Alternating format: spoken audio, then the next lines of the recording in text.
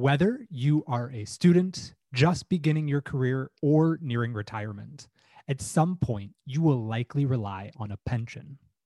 A pension is a fund into which money is added into while you work, often by your employer. And once you retire, payments are drawn from this fund to help support you later in life. So, what does this have to do with sustainability? Well, it turns out that most pension funds are invested in financial markets to try and increase the amount of money in the fund. And some of these investments may not align with your values. For example, many pensions are invested in chemical companies, weapons manufacturers, or fossil fuel companies. In this episode, we're going to give you a crash course on sustainable finance and discuss this growing and ever important industry with some of our friends working in the sector.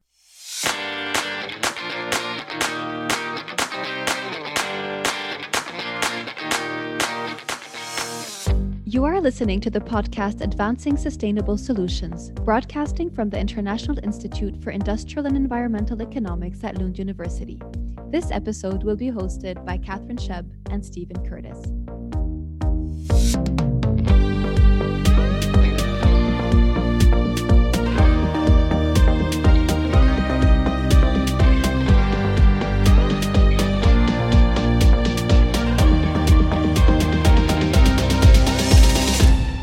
Hey there, and welcome back to the IIIEE podcast, Advancing Sustainable Solutions.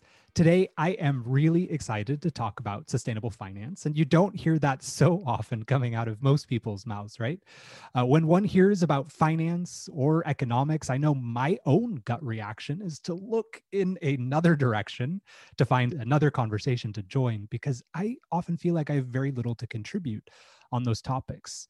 Mostly it's because I just really don't feel comfortable talking about finance or economics, and I don't know so much about investments, the stock market, or the financial sector. Even dealing with my own pension seems like a daunting task. I know, Stephen, I completely agree with that. I mean, even myself, actually, my goals for 2021 are to become more financially aware and specifically to better understand my role in sustainable finance. So I completely understand where you're coming from. But really, this is so important right now because we really have such a small window to achieve the 1.5 degrees Celsius target put forward by the Paris Agreement. And with our societies needing to transform over a period of years, we really will rely on the finance sector to guide many of the investments required to achieve this target. Yeah, so I think maybe we all understand the importance of sustainable finance, but we don't really know what it means. So if you are like me and are maybe a little afraid of finance, we'll very gently introduce you to terms like sustainable finance, ESG, non-financial disclosures, and the like. No doubt we've put a lot of effort into making this episode informative and meaningful. And we have arranged some amazing people working in the field to join us to help make finance a little less scary. Exactly. So not to bore you with our own boring terminologies and understanding, we'll have Emilia Holdaway, Policy Program Director at the Institutional Investors Group on Climate Change, based in the UK, join us, where she'll provide insights on sustainable finance. And we'll also be joined by Mike Tulch, who's actually an alumni of the IIIEE, who is currently a senior analyst in the Shareholder Engagement and Policy team at the Shareholder Association for Research and Education, SHARE, based in Toronto. He'll also share some insights on sustainable finance, but he'll also talk a bit more about choosing this topic as a career path. And while we highlight research and findings about sustainable finance, one should always be careful when making personal financial decisions. This episode is intended to be primarily informational. And so when making decisions about your personal finances, we suggest, of course, to conduct your own research and consult with professionals as necessary. As you know, we need everyone to contribute to a more sustainable society. And on the podcast, we often discuss the roles of business, government, and individuals. This episode is no different. We will explore public and private finance, as well as tips to learn more about how your pension and what evil companies your pension fund may be investing in. Stay tuned.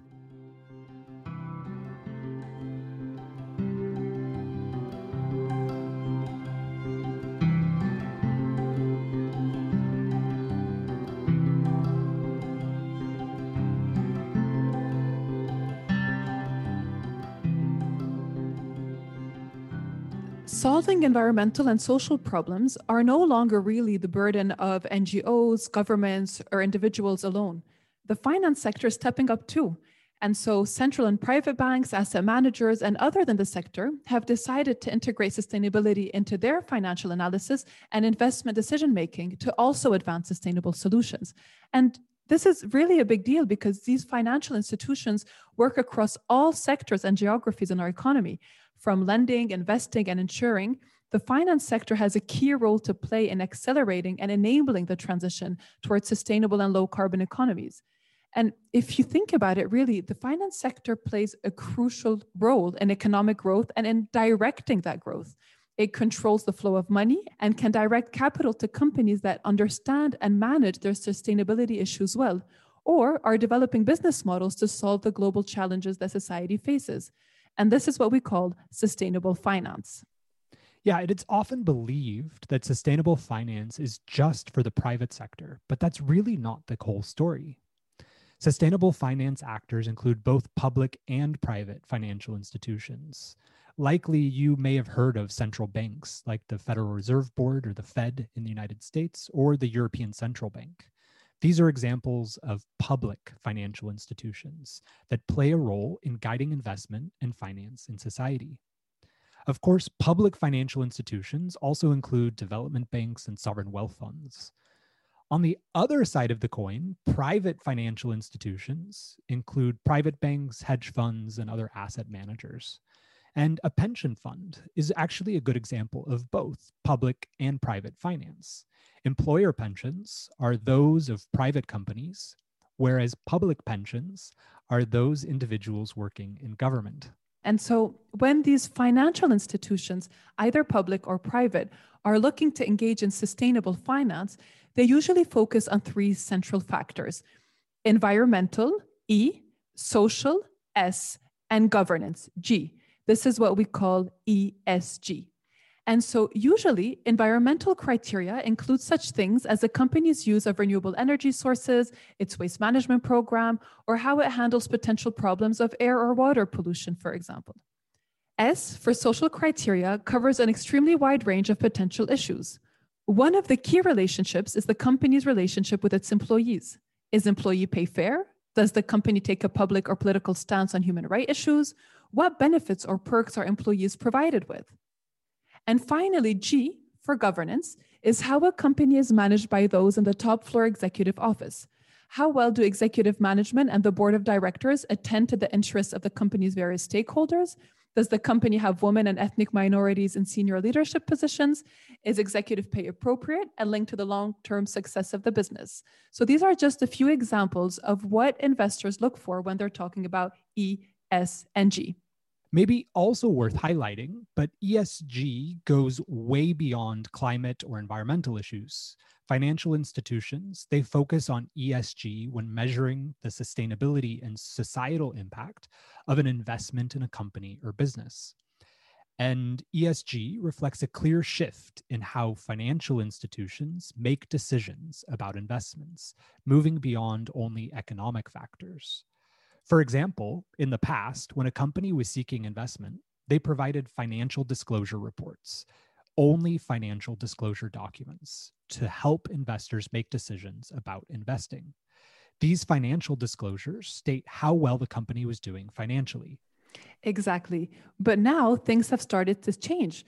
Companies are highly encouraged to also provide what we call non-financial disclosures, which is usually a report of the company's environmental, social, and governance-related factors, ESG. And this is why these reports could have various names, such as ESG report or sustainability report. And the great thing about these reports is that they are publicly available, which means anybody who's interested in learning more about a company can find out how they are doing on their ESG factors. Yeah, but if you do go and look at a company's ESG or sustainability report, one of the things that you may notice is that there is a wide variety in how people end up reporting about these ESG criteria. To help standardize this reporting process, various standards on sustainability have been developed. However, it should be said that most of these are voluntary and only few countries have mandatory reporting of ESG criteria. Thus far, the EU has brought forward the most ambitious sustainability reporting guidelines under what's called the EU Sustainable Finance Plan. And it's this plan that includes the EU taxonomy. This is a really important framework for understanding sustainable finance within the EU, and we'll discuss this more later in the episode with our guest, Emilia Holdaway, who's the Policy Program Director at the Institutional Investors Group on Climate Change. What's interesting, though, Stephen, is that despite the voluntary nature of these non-financial reporting documents, companies are really taking it seriously. The Governance and Accountability Institute found that in 2011, just about 20% of the S&P 500 companies were publishing a sustainability report. But since then, the volume has really increased each year. And just now, in the 2020 research, where they were examining the 2019 reporting activities, they determined that 90% of the companies in the S&P 500 were publishing a sustainability report. And that's a massive increase. So what's behind this uptick in sustainable activity and reporting? I think this is a really important question. But before we dive a little bit deeper into that topic and the rest of the episode, I think it's important to highlight that sometimes terminology used in sustainable finance can be a bit confusing, as there are very few standard definitions across the different reporting types, and different countries and organizations, they use the same terms to mean different things. So for example, you might have also heard the terms responsible investment, green finance, and climate finance. These terms can often be used interchangeably with sustainable finance. However, depending on the context, they might have different meanings. So it is important to ask and clarify the definition of any organization using these terms. Absolutely. Thank you, Stephen. I think that's a great idea. So let's pause for a second here and try to break down these key definitions. So let's start with sustainable finance and responsible investment. These two tend to mean the same thing because they embrace the full range of ESG issues. So when we say sustainable investment, sustainable finance, responsible investment, we're usually talking about the same thing covering all ESG issues. However, approaches that only focus on the E of ESG, so only focus on environmental issues, are more likely to be termed green finance.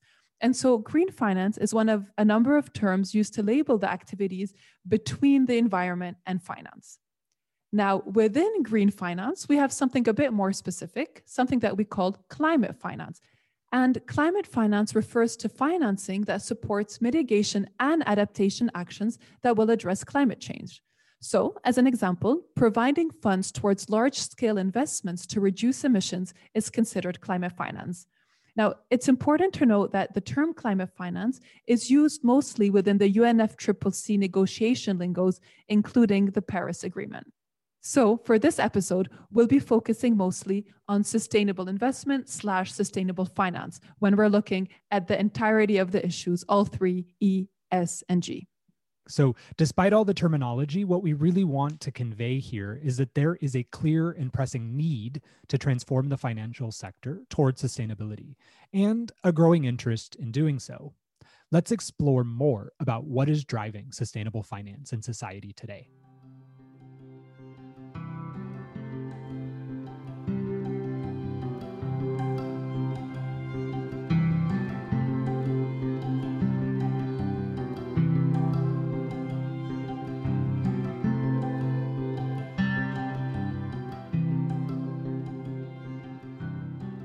There are many drivers that are pushing sustainable finance forward, but potentially the initial push was when it became widely accepted that climate change poses a systemic risk to the finance sector.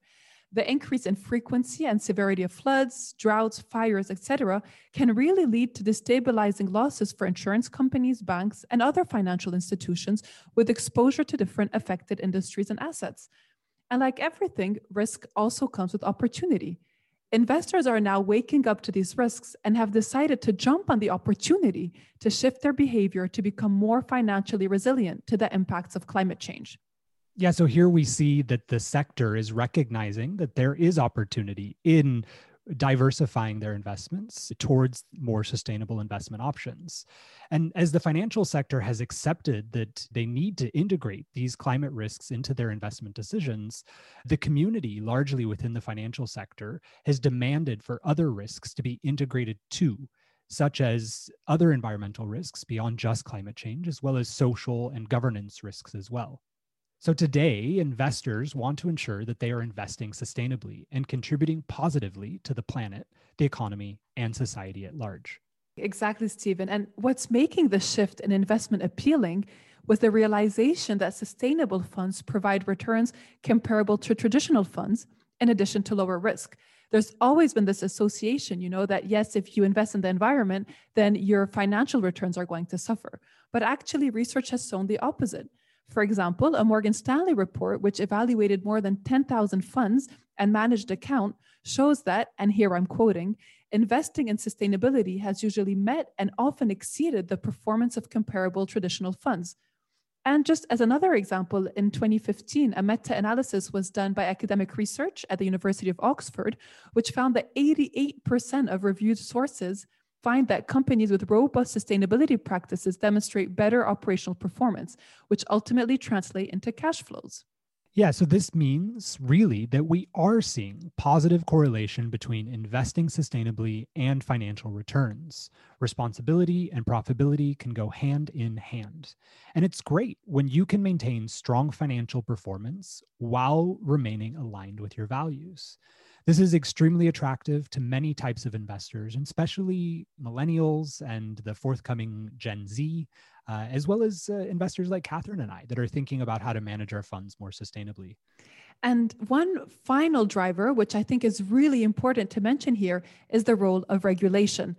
And it's occurring quite rapidly. And regulation really is so important here because it provides a legal obligation for the finance sector to integrate sustainability into their investment decision-making, but also to report against it. And just a few examples of regulations. In France, they have just released Article 173, which requires investors to be transparent on the climate impacts of their investments. Another example is in the EU, various financial players will have to report against the EU taxonomy, which we'll discuss a bit later with our podcast guest. And finally, just as another example, New Zealand has implemented mandatory climate risk reporting. There's also the concept of fiduciary duty, where investors are legally required to take into account the best interests of their beneficiaries. And now the fiduciary duty of investors likely includes ESG, where it didn't previously. This is because ESG has been shown to be financially important. There is growing evidence that ESG fits within the fiduciary duty and may even be a legal requirement.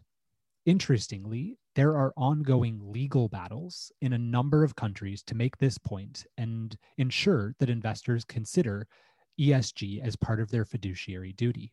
We've covered so much in this block of the podcast that we thought it would be great to just boil it down a bit for you. So in terms of what are the key drivers for sustainable finance, to recap, we would say that 1, the finance sector acknowledging that climate and sustainability issues are a systemic risk to the sector. 2, investors and shareholders are pushing for sustainability to be integrated in investment decision-making. 3, financial markets showcasing that investing responsibly yields better financial outcomes than investing traditionally. And 4, regulations are pushing for making reporting ESG mandatory or through including it in the concept of fiduciary duty. All right, so there are many factors we know contributing to the need for sustainable finance. Briefly, in researching for this episode, I found some interesting examples to demonstrate the momentum that we're seeing in the financial sector today. So for example, the first half of 2020 saw a record $20.9 billion flow into sustainable funds. That's almost as much as the entire year of 2019. Another interesting point is that sustainable investing grew 34% in the 2 years up to 2018, reaching a total of 30.7 trillion, that's a trillion with a T, US dollars, a huge amount. One final interesting note to demonstrate this momentum, more than 2,200 investors with $80 trillion of total assets under management have committed to integrating environmental, social, and governance, these ESG factors we've discussed, into their investment decisions. It's really fantastic.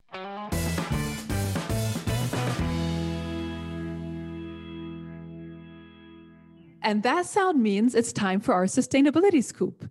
Each month, we share a sustainability scoop to better connect the topic of the episode to something happening in the world. And what is a better connection than discussing something that so many of us have, and which we have already introduced at the top of today's episode: pensions. So New York City recently announced that it was divesting its pension funds from fossil fuels. In January 2021, the city's largest pension funds voted to divest their portfolios of an estimated $4 billion from securities related to fossil fuel industry. And they're not alone. Cities, states, countries, and companies from around the world have announced similar plans to divest their pension funds. But what actually does it mean to divest? Well, divesting is the reduction or sale of assets, in essence, the opposite of investing. Instead of investing pension funds in harmful industries like weapons manufacturers and fossil fuel companies, pension funds are selling these assets and reinvesting in more sustainable assets, which have been shown to have the same, if not better, financial performance, especially in the long run, as our societies continue to see growth in industries contributing to more sustainable futures. And what's great about that is that actually various actors are pressuring these pension funds to divest. For example, Richard Curtis, a film writer and director of various movies you might have heard of, like Bridget Jones's Diary, Mr. Bean, Love Actually, Notting Hill. He just recently launched a powerful campaign called Make My Money Matter. And the campaign is a direct response to the fact that there's £3 trillion in UK pensions that are mostly being invested in fossil fuels to tobacco exploitation to extraction. Yeah, hearing this, I'm actually reminded of an organization called Fossil Free. It's a campaign to push institutions to divest from fossil fuels. The organization has cataloged more than 1,300 entities around the world divesting from fossil fuels, totaling $14.5 trillion in divestment. Now, only a portion of this, about 1.8 trillion, represents divestment of pension funds from fossil fuels, but that's still a huge number and important progress to transform the financial sector. And if you'd like to see a list of those entities that have divested or see how you can get involved in the divestment movement, you can visit Fossil Free's website at www.gofossilfree.org. And as always, if you want to receive more information about this month's Sustainability Scoop, make sure you're subscribed to our newsletter. Each month, we send out a reminder email announcing new episodes, which include show notes, access to research output, and additional information about our monthly Sustainability Scoop. You can sign up on our website at www.iee.lu.sc/podcast.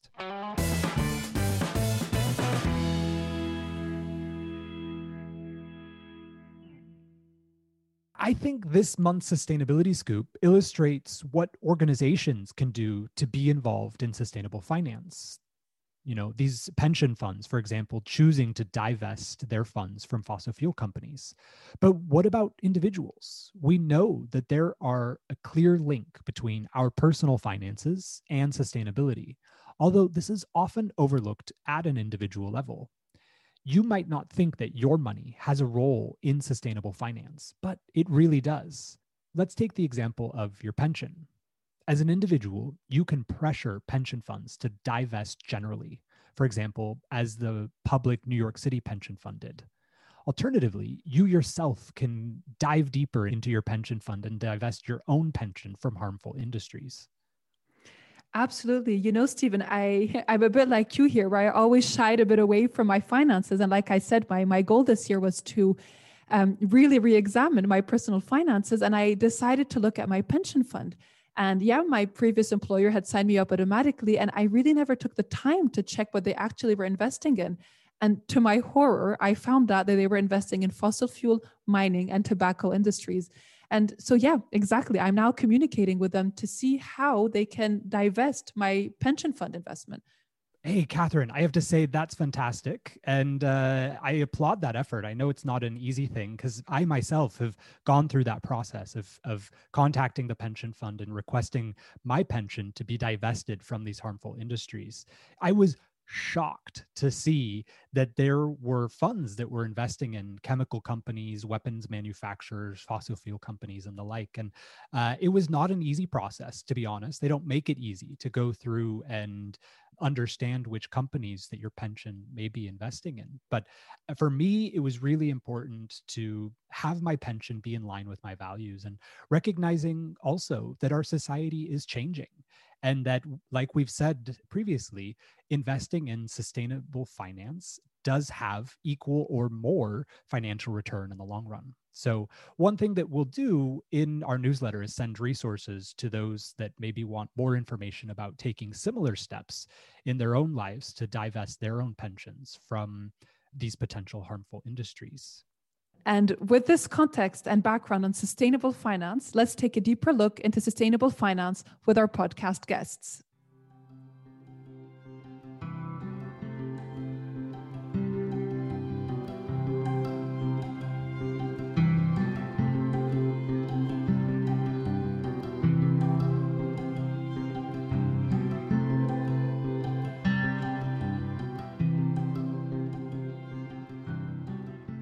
We have the pleasure to welcome Emilia Holdaway to the podcast. Emilia is a senior environmental, sustainability, and climate change professional with over 20 years experience and specialist knowledge in international climate change policy, climate finance, and sustainable finance. She is currently the Policy Program Director at the Institutional Investors Group on Climate Change, a forum for collaboration on climate change for European investors.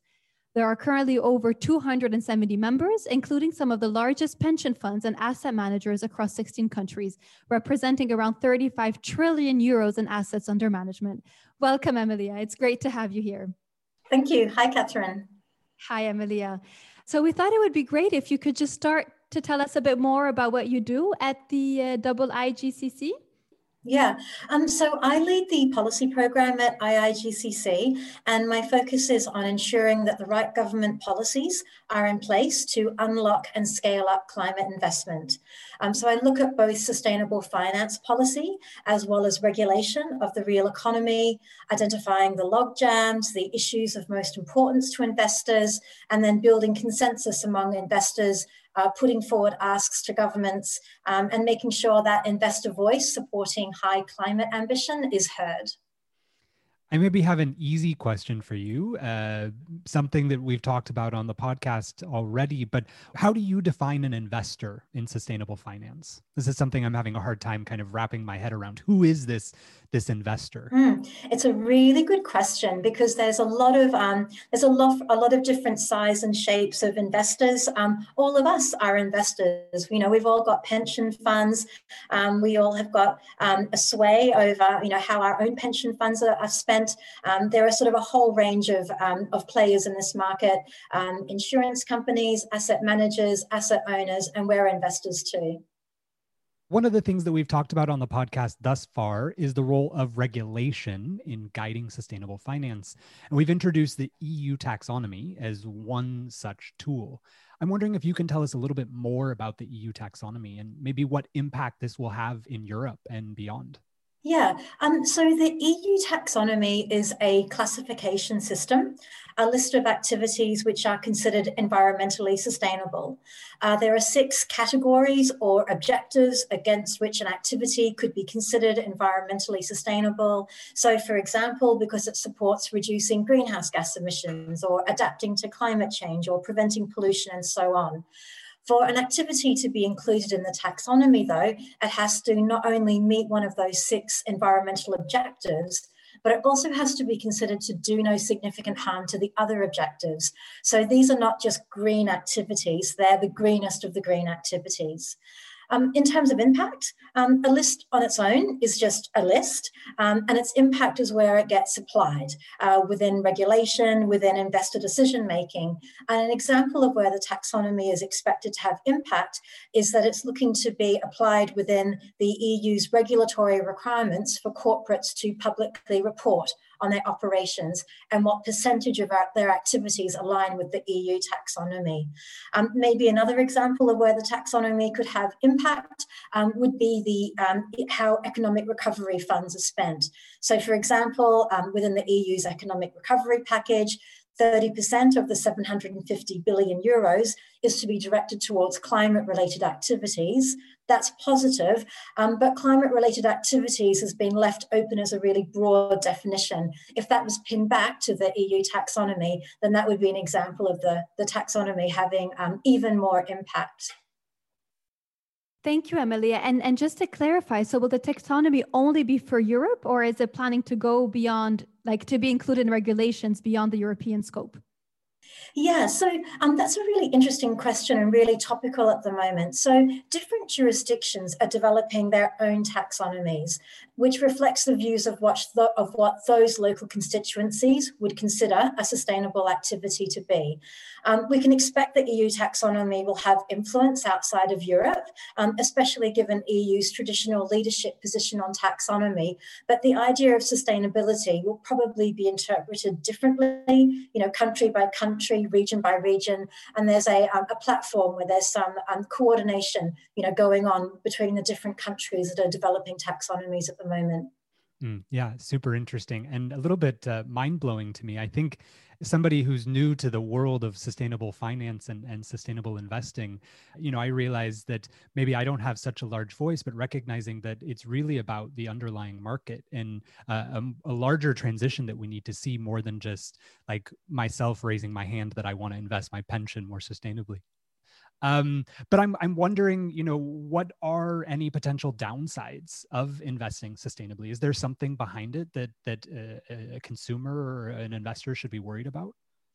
Yeah, well, I think one of the sort of areas that's being worked through is that it's fairly straightforward to differentiate between a deep green activity versus a highly polluting activity.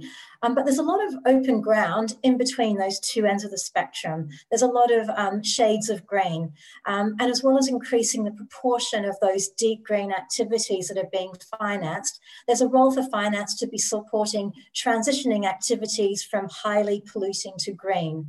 But how do you identify what a transitioning activity is versus a company that is talking the talk, but in practice is buying time to continue with business as usual?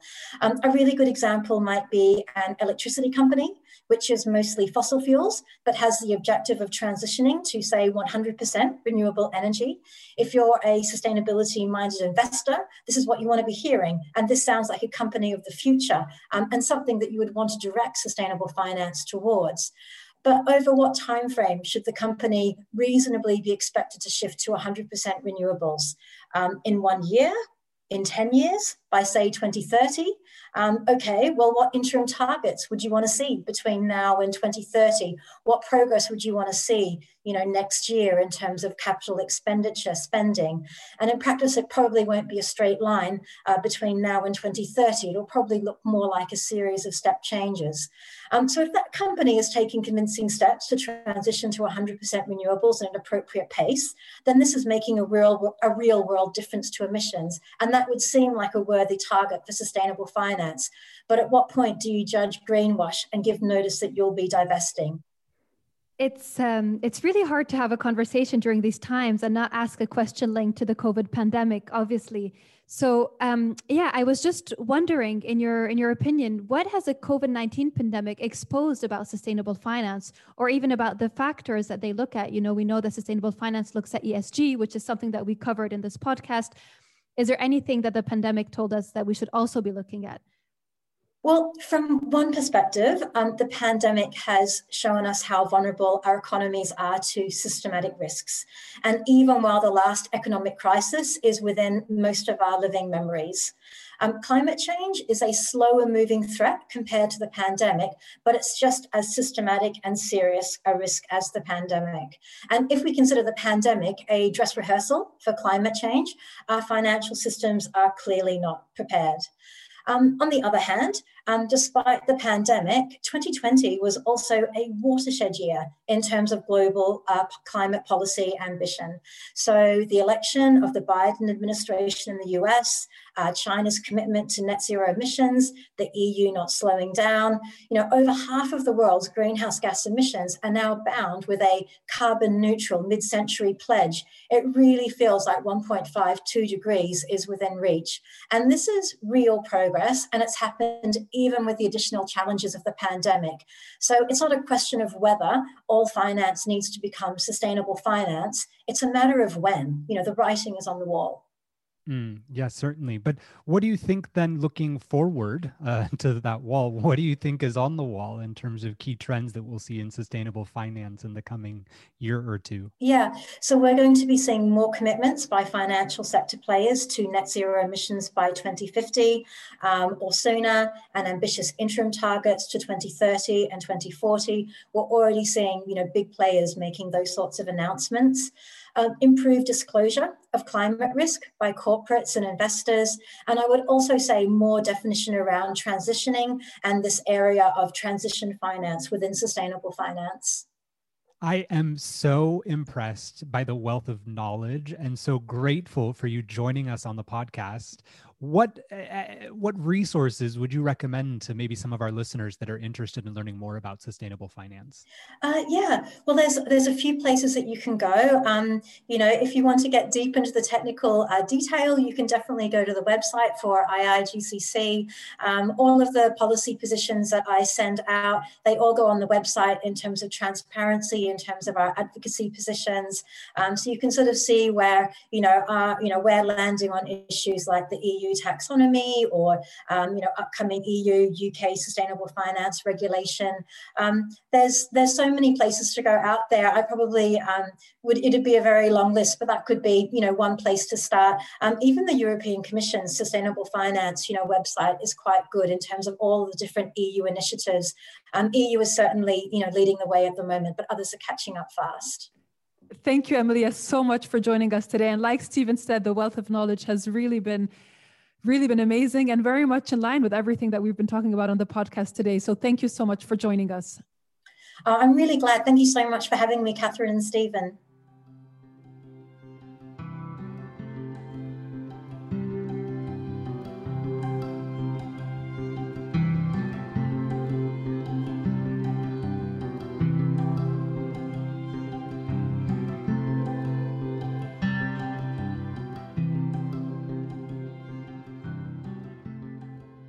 In this part of the episode, we're speaking with a IIIEE alum. The Institute has 2 master's programs that focus on environmental management and policy, and our next guest is a recent graduate. Happy to introduce Mike Tolch to the podcast. He's a senior analyst in the Shareholder Engagement and Policy team at the Shareholder Association for Research and Education, the acronym SHARE, and it's based in Toronto, Canada. Mike, welcome to the podcast. Thanks very much for having me. Well, before we dive into some of these more content-specific questions, thought we'd ask you to share a little bit about what you do and how it links to the topic of today's episode, sustainable finance. Sure. Well, as you mentioned, I am an engagement and policy analyst. And I guess the simplest way to explain it is that my organization, SHARE, provides a number of services to large or institutional investors, so pension funds or university endowment funds, for example, which allows them to manage their investment portfolios more sustainably. And there are a number of strategies and tools to do that. But my work in particular, corporate engagement, falls within the concept of what I'll say is active ownership, which is basically that large investors and to some degree, small investors like individuals, by owning shares in a company, have certain rights that they can exercise to influence the governance and management of the company. So rather than just hold stock in a company and sit on the sidelines, many shareholders have opted to engage in sort of an ongoing or one-off dialogues with companies on key environmental or social issues. And that's the work that I help them with. And when you say that these shareholders have some kind of engagement with the corporations or potentially want to exercise some kind of influence, are you looking at all here at ESG factors, or do you look at their non-financial disclosures? Yeah, how do you use ESG and non-financial disclosures in your work? Yeah, so the concept of ESG is, quite broad, but is also what drives a lot of the work that happens in engagement, in portfolio screening, in sort of impact investing. As I mentioned, there are a lot of different tools, but from an engagement perspective, there are, well, I can say on my team at Share, there are analysts who focus specifically on climate and environmental issues, which is where I'm focused on. But we also have analysts who help companies or help investors engage with companies on social issues like decent work and human rights. And sort of as an all-encompassing engagement item, there is the governance side, which is, it's a large part of the shareholders' relationship with a company happens within the way that their corporate governance structures effectively guide and steer the company. So, as a broad concept, as a broad umbrella, ESG would be the overarching way that we engage and structure our engagements with the companies. What do you mean by engage, Mike? You've said this term a few times, and I'm just trying to understand what specifically do you do to engage the actors that you're working with? Yeah, that's probably a term that needs clarification. Well, I think first it's probably important to provide maybe the counter. There's the counter narrative, which is not engaging with companies, but I guess the best way to explain engagement is to say, there are a lot of companies that maybe do not perform exceedingly well when it comes to managing their environmental impacts or the social good that they produce for stakeholders and communities and workers. And so if a institutional investor owns shares in a company that has maybe fallen by the wayside or could be performing better on these issues, there are a lot of options at a investor's disposal. They can sell their shares in the company, and that is, broadly known as divestment. And that's something that is extremely, you can't really talk about engagement without talking about divestment, I think, because it really is, it's an integral part of active ownership. Is to what extent can we influence, or affect change at companies? A starting point would definitely be to sort of reach out to a company and say, we'd like to discuss this issue with you. It doesn't always need to be necessarily about a negative event, but in some cases that can be a jumping point for an engagement. And we'd like to have a discussion with you about these issues. This is the way that we believe your management of, let's say, your GHG emissions should be handled. And it's sort of it's a combination of a progressive dialogue with the company, but that can sort of escalate into actions like a shareholder proposal filed at a company's annual general meeting, or a public campaign sort of discussing the negative impacts that a company is having on on the environment or on their workers, for example. So I think engagement can take many forms. There can be it can be aggressive, it can be sort of a ongoing dialogue, but generally it involves in making sure that as much as you can influence a company on certain points, you are doing so. How would you say that reporting standards influence this kind of engagement? If we know that most of these voluntary reporting standards are for companies to disclose this information, does the amount of information that they disclose has an impact on the way you engage with them?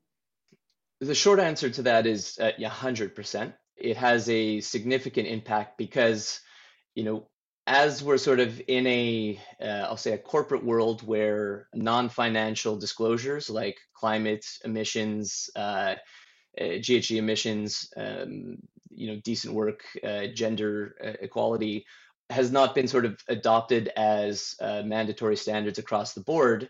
A lot of the information that we are dependent on to get an idea of how companies are performing comes from voluntary self-disclosures.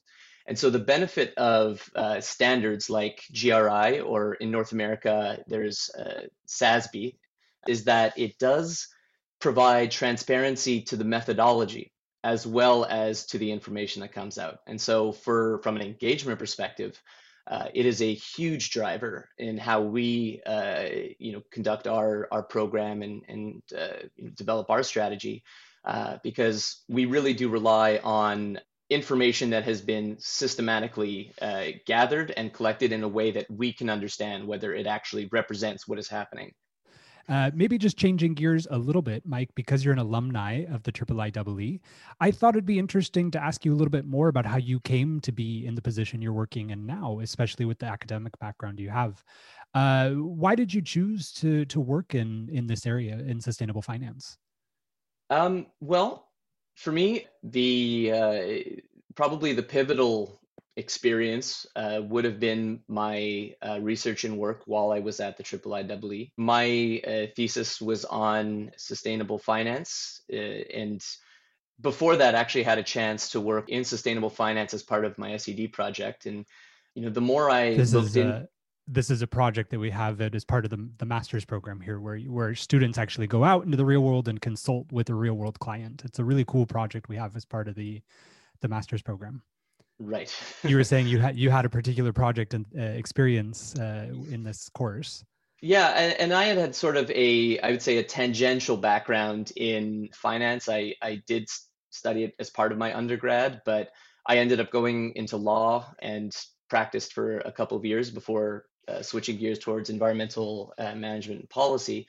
But what I found, the more I dug into sustainable finance in particular, was a lot of what early ESG started to look like for me was the fact, was sort of efforts to take CSR, or corporate social responsibility, what had worked there, and kind of slap a new label on it and package it as ESG, rather than sort of work to develop sustainable finance as a standalone field. My work was my research at Lund was in eco labels for sustainable investment products. And I became sort of alive to the fact that a lot of the approaches that might work for a product in the real economy just did not translate well when talking about something as sort of abstract and ephemeral as a sustainable investment. And so, that was an approach that I did not agree with. And, I sort of realized that ESG as it was not a novel concept necessarily, but there is a lot of work to be done in actually aligning what ESG means with the challenges that it's intended to address. And also that there was an opportunity to take a bit of a contrarian position to traditional market logic. And as a contrarian myself, that was a great opportunity. Maybe for others that are interested in also following a career in sustainable finance, what recommendations would you give somebody? Well, I think the primary recommendation that I would give is it's important to not treat sustainable finance or ESG as a monolith. There are so many different ways that finance and the investment world interact and overlap with the real economy. And there are so many different streams of sustainable investing, and they mean very different things and have very different real world implications that, I would say don't pursue something just because it is considered an ESG, investment in, sustainable finance in the ESG investing space. I think it's really important to understand where you can best, help, and where you can, best make an impact, and also what you're most interested in when it comes to finance. I think that's a great place to leave us, Mike. Thanks so much for joining today's episode. Great to have you on. It's been a pleasure. Thanks for having me.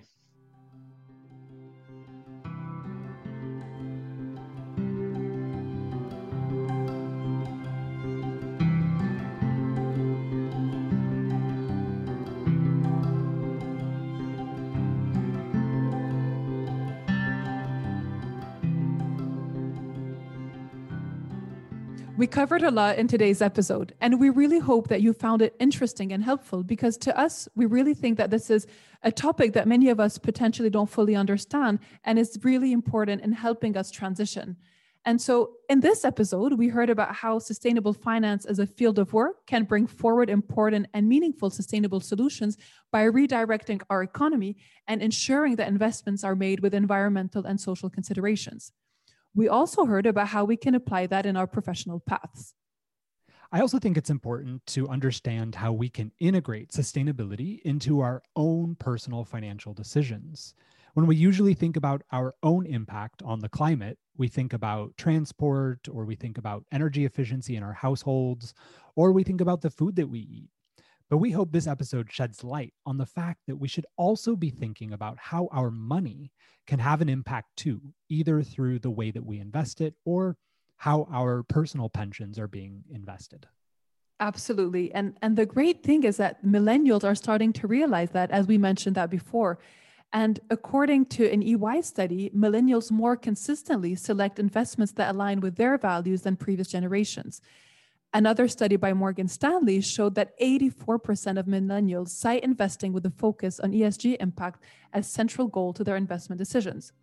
So, to our listeners, we just wanted to slightly suggest to join these millennials in this movement and to think about investing sustainably considering ESG, or in requesting your pension funds to be divested.